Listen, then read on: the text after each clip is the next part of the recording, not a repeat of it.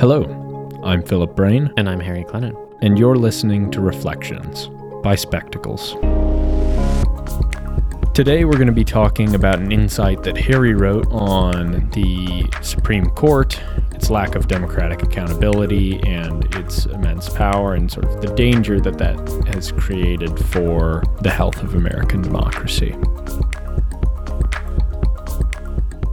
So, Harry, first question that I think we want to talk about is, you talk about the political nature of the Supreme Court and how that's sort of been around forever, and you start obviously at the beginning of the court's history with, or close to the beginning of the court's history, with Chief Justice John Marshall, his ruling in Marbury versus Madison, which basically awarded the court with the power for judicial review. And you said that that was essentially a political decision to award the court with that power. Could you just explain a little bit more on what you mean about how is that political? Sure. So what I didn't really have room for in my article was a little bit more of a discussion of sort of the exact circumstances of the case of Marbury versus Madison, and basically how that went down was in the aftermath of the election of 1800. John Adams was not reelected and Thomas Jefferson was elected president. And John Adams, he appointed a bunch of officials, including this guy Marbury, basically on the eve of Jefferson's inauguration. And Jefferson was like, well, hell no, you can't have these guys. I'm going to deny them their employment. And so they took a case to the Supreme Court, and Marshall basically, with the majority of the court, ruled that the court did not have the constitutional power to provide those appointees with their offices. And the tricky thing is that in ruling that the court did not have the constitutional power to give those appointees their offices, he established the court's ability to say what is and is not constitutional with binding legal authority, which is what I talk about as the process of judicial review. Right. So because the court started out as the weakest branch, you can read the Federalist Papers. Hamilton says the court is the weakest branch. It's very explicit. Right. So it expanded its power. So in that sense, I would say it's political.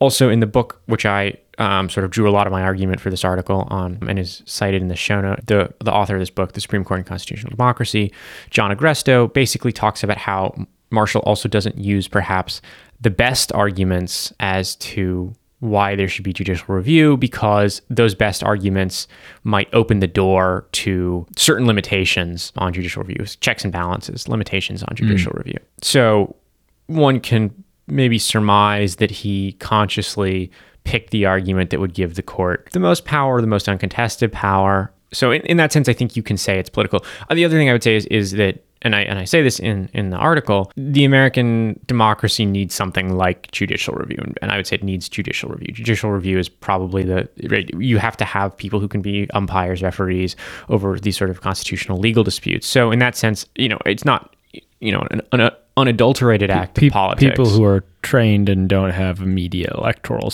incentives to say one way or another. Right, exactly. Of course, they might be political because they have certain personal biases, but they don't have to perform to get reelected certain things. Right. That's a very good point. So it's not an unadulterated political act, right? It wasn't purely political, but I think there are political undertones to it that suggest, and this goes to sort of what the founders were pretty clear about. They expected to be the case in the American Constitution was that there would be checks and balances, and that each branch would try to encroach on other branches for its own ends to increase its own power, right, vis-a-vis the other branches. And I think you just see that is the Marbury v. Madison case is a good example of that. And I think as well, sort of, even if you imagine that the actors on the court are totally impartial and that they have no intention of playing politics, the role of the court is fundamentally political because no one has an agreed upon precise view of the Constitution. Yeah. So the through line between their judgment and what is actually in the Constitution may not always be clear to people like you and me, especially because there's 200 plus years of precedent, because they go back to things, I think I could be wrong, things like English common law and stuff like that, which predates the American Republic. And not only, is it perceived to be political, but I think one thing that's important to touch on is we talked about this in the first episode of our Bird's Eye Myth and Politics series, which if you haven't listened to, you should. We just released the follow-up yesterday, which is also worth listening to if you haven't. But we talked in that first episode of the Myth and Politics series about how people frequently treat the Constitution or the founders as though it or they represent some single monolithic thought, when in reality there were so many disagreements between those people who wrote the Constitution and signed the Constitution. And sure, there were some compromises in it. That's a frequent talking point, is that the Constitution is a document of compromise between these disagreements. But there are also some issues where no compromise was made, and instead things were left either open-ended or completely contradictory, because the idea was basically, we can't settle this now, and people in the future will figure it out. So the idea that you can have experts who know what the Constitution is trying to say is mistaken, because the Constitution is itself a political document full of instances in which political judgment calls are called for. Yeah, that's a good point. Agreste makes a sort of intricate and really fascinating argument about the tensions between democracy and the Constitution, that the Constitution sort of binds and guides us in certain ways in the future, but that there also is this sort of, we have this democratic will that should, and that the governing principle of American democracy is majoritarian, right? What the majority of the people want should be the prevailing sentiment in the legislature and the executive, those kinds of things, right? That, again, in a qualified way, but that should be the prevailing sentiment. So there's this tension between the Constitution as like a single document that should bind us to our original principles, and the desires to maybe have things change. And so, contrary to the originalist argument of a lot of conservative legal thinkers that everything must be in line with what the Constitution, I'm not doing it justice here, but everything should be in line with what the Constitution says, and we should be, very strict interpretations of the Constitution as it was written, versus maybe like the idea that the Constitution is a totally living document and it totally changed with the times. He's sort of trying to carve out a little bit of a middle path between those that suggests that there's a tension between those two things that actually, in some ways the magic of American government is that it's this constant act of working through that tension and working it out, and that is how things should be. But on that subject of middle path, there are some... Kenyon's back in school. Kenyon's back. But on that subject of a middle path, there are some aspects, if you take a middle path of the Constitution, that should be preserved, in principle, regardless of the sentiments. And one of those would be, you don't want to have one branch of government which dominates all the others. Right. In particular, if the majority preference is to have a dictatorial president, which, completely disables the legislature and the court, the Constitution is not such a living document that you could say, oh yeah, that's okay. Right. There are certain principles which can't be violated, and that's probably one of them. And to that end, you talk about how really we've lost that in certain ways, that checks and balances between the three branches as the court has basically gained so much power over our politics. Yes. And disabled the legislature in so many ways. And this is interesting because if you read the Federalist Papers, and this is what I want to talk about, if you read the Federalist Papers, they feared the legislative branch growing its power more than any other. Right. More than the executive, more than the court, because a number of historical reasons relating largely to the English Civil War that we don't need to get into. But we could say that we've actually seen sort of the opposite of that in contemporary and modern American history, that you've seen the growth of presidential power and the growth of the power of the court, both from the legislature basically abdicating its power. Right. When the court strikes down legislation, they don't try to reassert the legislation, revised and amended or whatever. They just say, okay, whatever.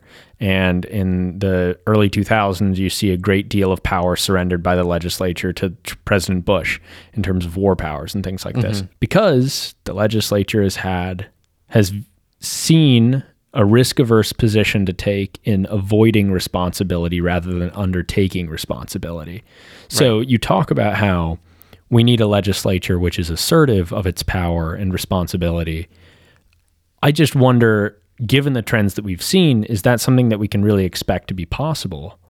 Yeah. So you're getting at an interesting point. And There's a very good book on that sort of on this problem with the legislature. It's actually for the same. I read the John Agresto book for our American politics class at school, and this book was also assigned in that class. It's called Congress: The Electoral Connection by a professor named David Mayhew. And his point is essentially there's kind of a free rider problem in the legislative branch, that for any individual legislator, that's one of his points, that for any individual legislator, because Congress is so big, you can kind of get away with less kindly than I should. Not doing anything. Yeah, or being a bit of a coward, right? Yeah. Because you can sort of duck away, and you can blame others in the legislature for why, when you go back to your constituents for re-election, you can blame someone else and or if you pass something and it gets turned down by the courts, you can point your finger at the courts and say it wasn't me. I tried. You should still vote for me. And so there's a little bit of an incentive not to do anything. And actually, I mean, it's very interesting because I think you see that in the Federalist Papers, right, as you noted, the founders were very concerned about an overweening legislature. And so they put in all these different little internal checks on the legislature, like making it bicameral to prevent it from becoming too powerful. Maybe we could say that's just gone a little bit too far and has rendered the legislature a little bit overly sluggish. I'm not saying we need to end bicameralism, maybe, but that the legislature has become perhaps, not necessarily possessed of quite the same vigor or energy that you would want to see in the branch that really was designed, I think, to be closest to the population. Just the engine of legislation and policy. Right, which is right, exactly. And I think you're right in sort of your question, which I think what your question is getting at is that it is going to be difficult to get legislators or, the parties organized in the legislature, in the Senate and the House, to sort of step up. And what is the circumstance in which they would? In order for any of the changes, the reforms that I discussed to happen, you'd have to have a very, I think, ultimately, unfortunately, unlikely situation develop where you have a party in power in, Congress, for example, and a Supreme Court dominated by the other party. So actually, that's what we have right now. But so to take that, right? So say the Democrats want to pass some reforms of the Supreme Court that empower them to do, more work, maybe even like something I talked about, jurisdiction stripping in the article. You would actually probably need to get, unless the Democrats wanted to abolish the filibuster, which it really looks like there's no chance of that happening. And I think on an issue like this, it's supremely unlikely that they would nuke the filibuster for that. You would need a sort of bipartisan coalition to get together, I think, and say, and even just generally for it to be seen as legitimate by the American public, that it's not Congress really overstepping the bounds of its authority, to sort of get together and say, we're going to pass these reforms together to sort of lower the stakes of the Supreme Court, disempower it a little bit, and, engage in this sort of more dialogic process of mutual interpretation that I discussed in the article. And I don't foresee that happening, right? So you've got this issue one. The incentive structure for legislators is, I would say, as you correctly identify, Philip, not really there. And two, the extreme level of polarization that we're seeing suggests to me that it would be hard to put together a cross-partisan coalition, right? Agresto, when he's writing this book in the 1980s, is talking about how a lot of, liberals, and by that he means people on the left of center of the political spectrum, are satisfied with the court's rulings, as anti-democratic as they may be, because they fall in line with their policy preferences. Today, for example, you might see, you might have even seen that right with Obergefell versus Hodges, the gay marriage decision. Today, with 6 conservative justices on the court, you might see people on the left of the side of the political spectrum are upset about that things are not going in line with their policy decision, whereas conservatives are going to be very happy with it. So I don't think you would get a conservative writing the same arguments that are endorsing the same arguments that John Agresto did today. It's unlikely. Maybe it's out there, but I suspect that it's unlikely, right? So those partisan incentives don't really align while you have the court in your corner. So that, I think, makes it very difficult. Under what circumstances could it happen? Well, we were talking about this before we sat down to chat. The tenor of American politics has increasingly become majoritarian, right? There's some emphasis on bipartisanship, right? You've seen that with Biden and the bipartisan infrastructure and all that. But I think increasingly the expectation is that if major legislation is going to pass, really like die-hard party priorities, it's going to be passed on a party line basis. And so we may actually just reach a point where one political party has sufficient power to do what it wants. And because the parties are more evenly, are much more strictly sorted than they were a while ago, when they were things I think were there were conservative Democrats and liberal Republicans. Today, they become much more sorted, and that actually has given a lot of power, more power to party leaders who have the ability to really sort of have leverage over their sort of members of their different caucuses or something like that, right? So that maybe because of more strict party sorting and more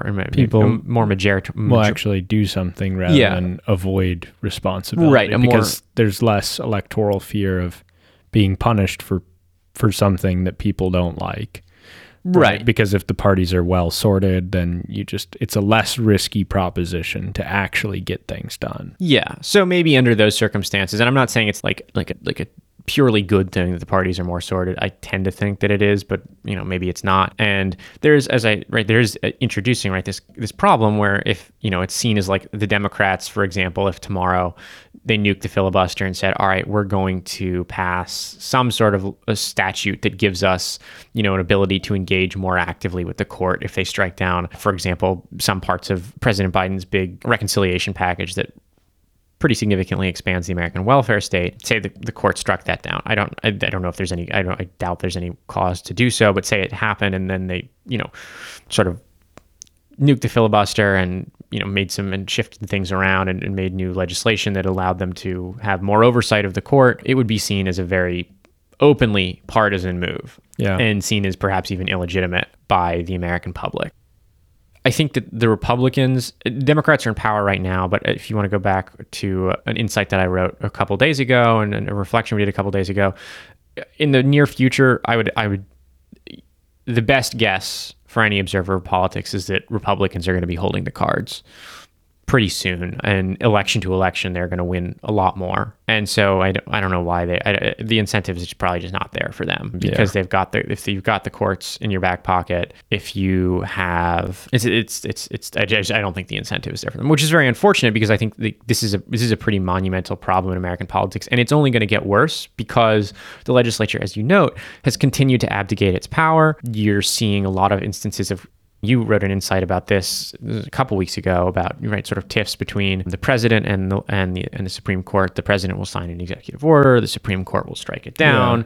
The president will sign another executive order, the Supreme Court's going to strike it down. We've seen a lot of battles that probably should be taking place in the legislature, taking place between the president and the Supreme Court. And so I think in all reality, it's relatively unlikely that things are going to shift, but this is not how politics in a constitutional democracy should function. And don't be conned into thinking that it is. That's all for today. If you enjoyed, consider subscribing for new episodes of Reflections and Bird's Eye from Spectacles in Conversation. If you'd like to hear the new articles of Focus and Insight read aloud 4 days a week, go ahead and follow the link in the show notes for Spectacles Out Loud. If you'd like to read or make a comment about the article that we're discussing today on this reflection, there will also be a link in the show notes for that, where you can also sign up for our newsletter if you haven't already. Thanks for tuning in. Thank you, guys.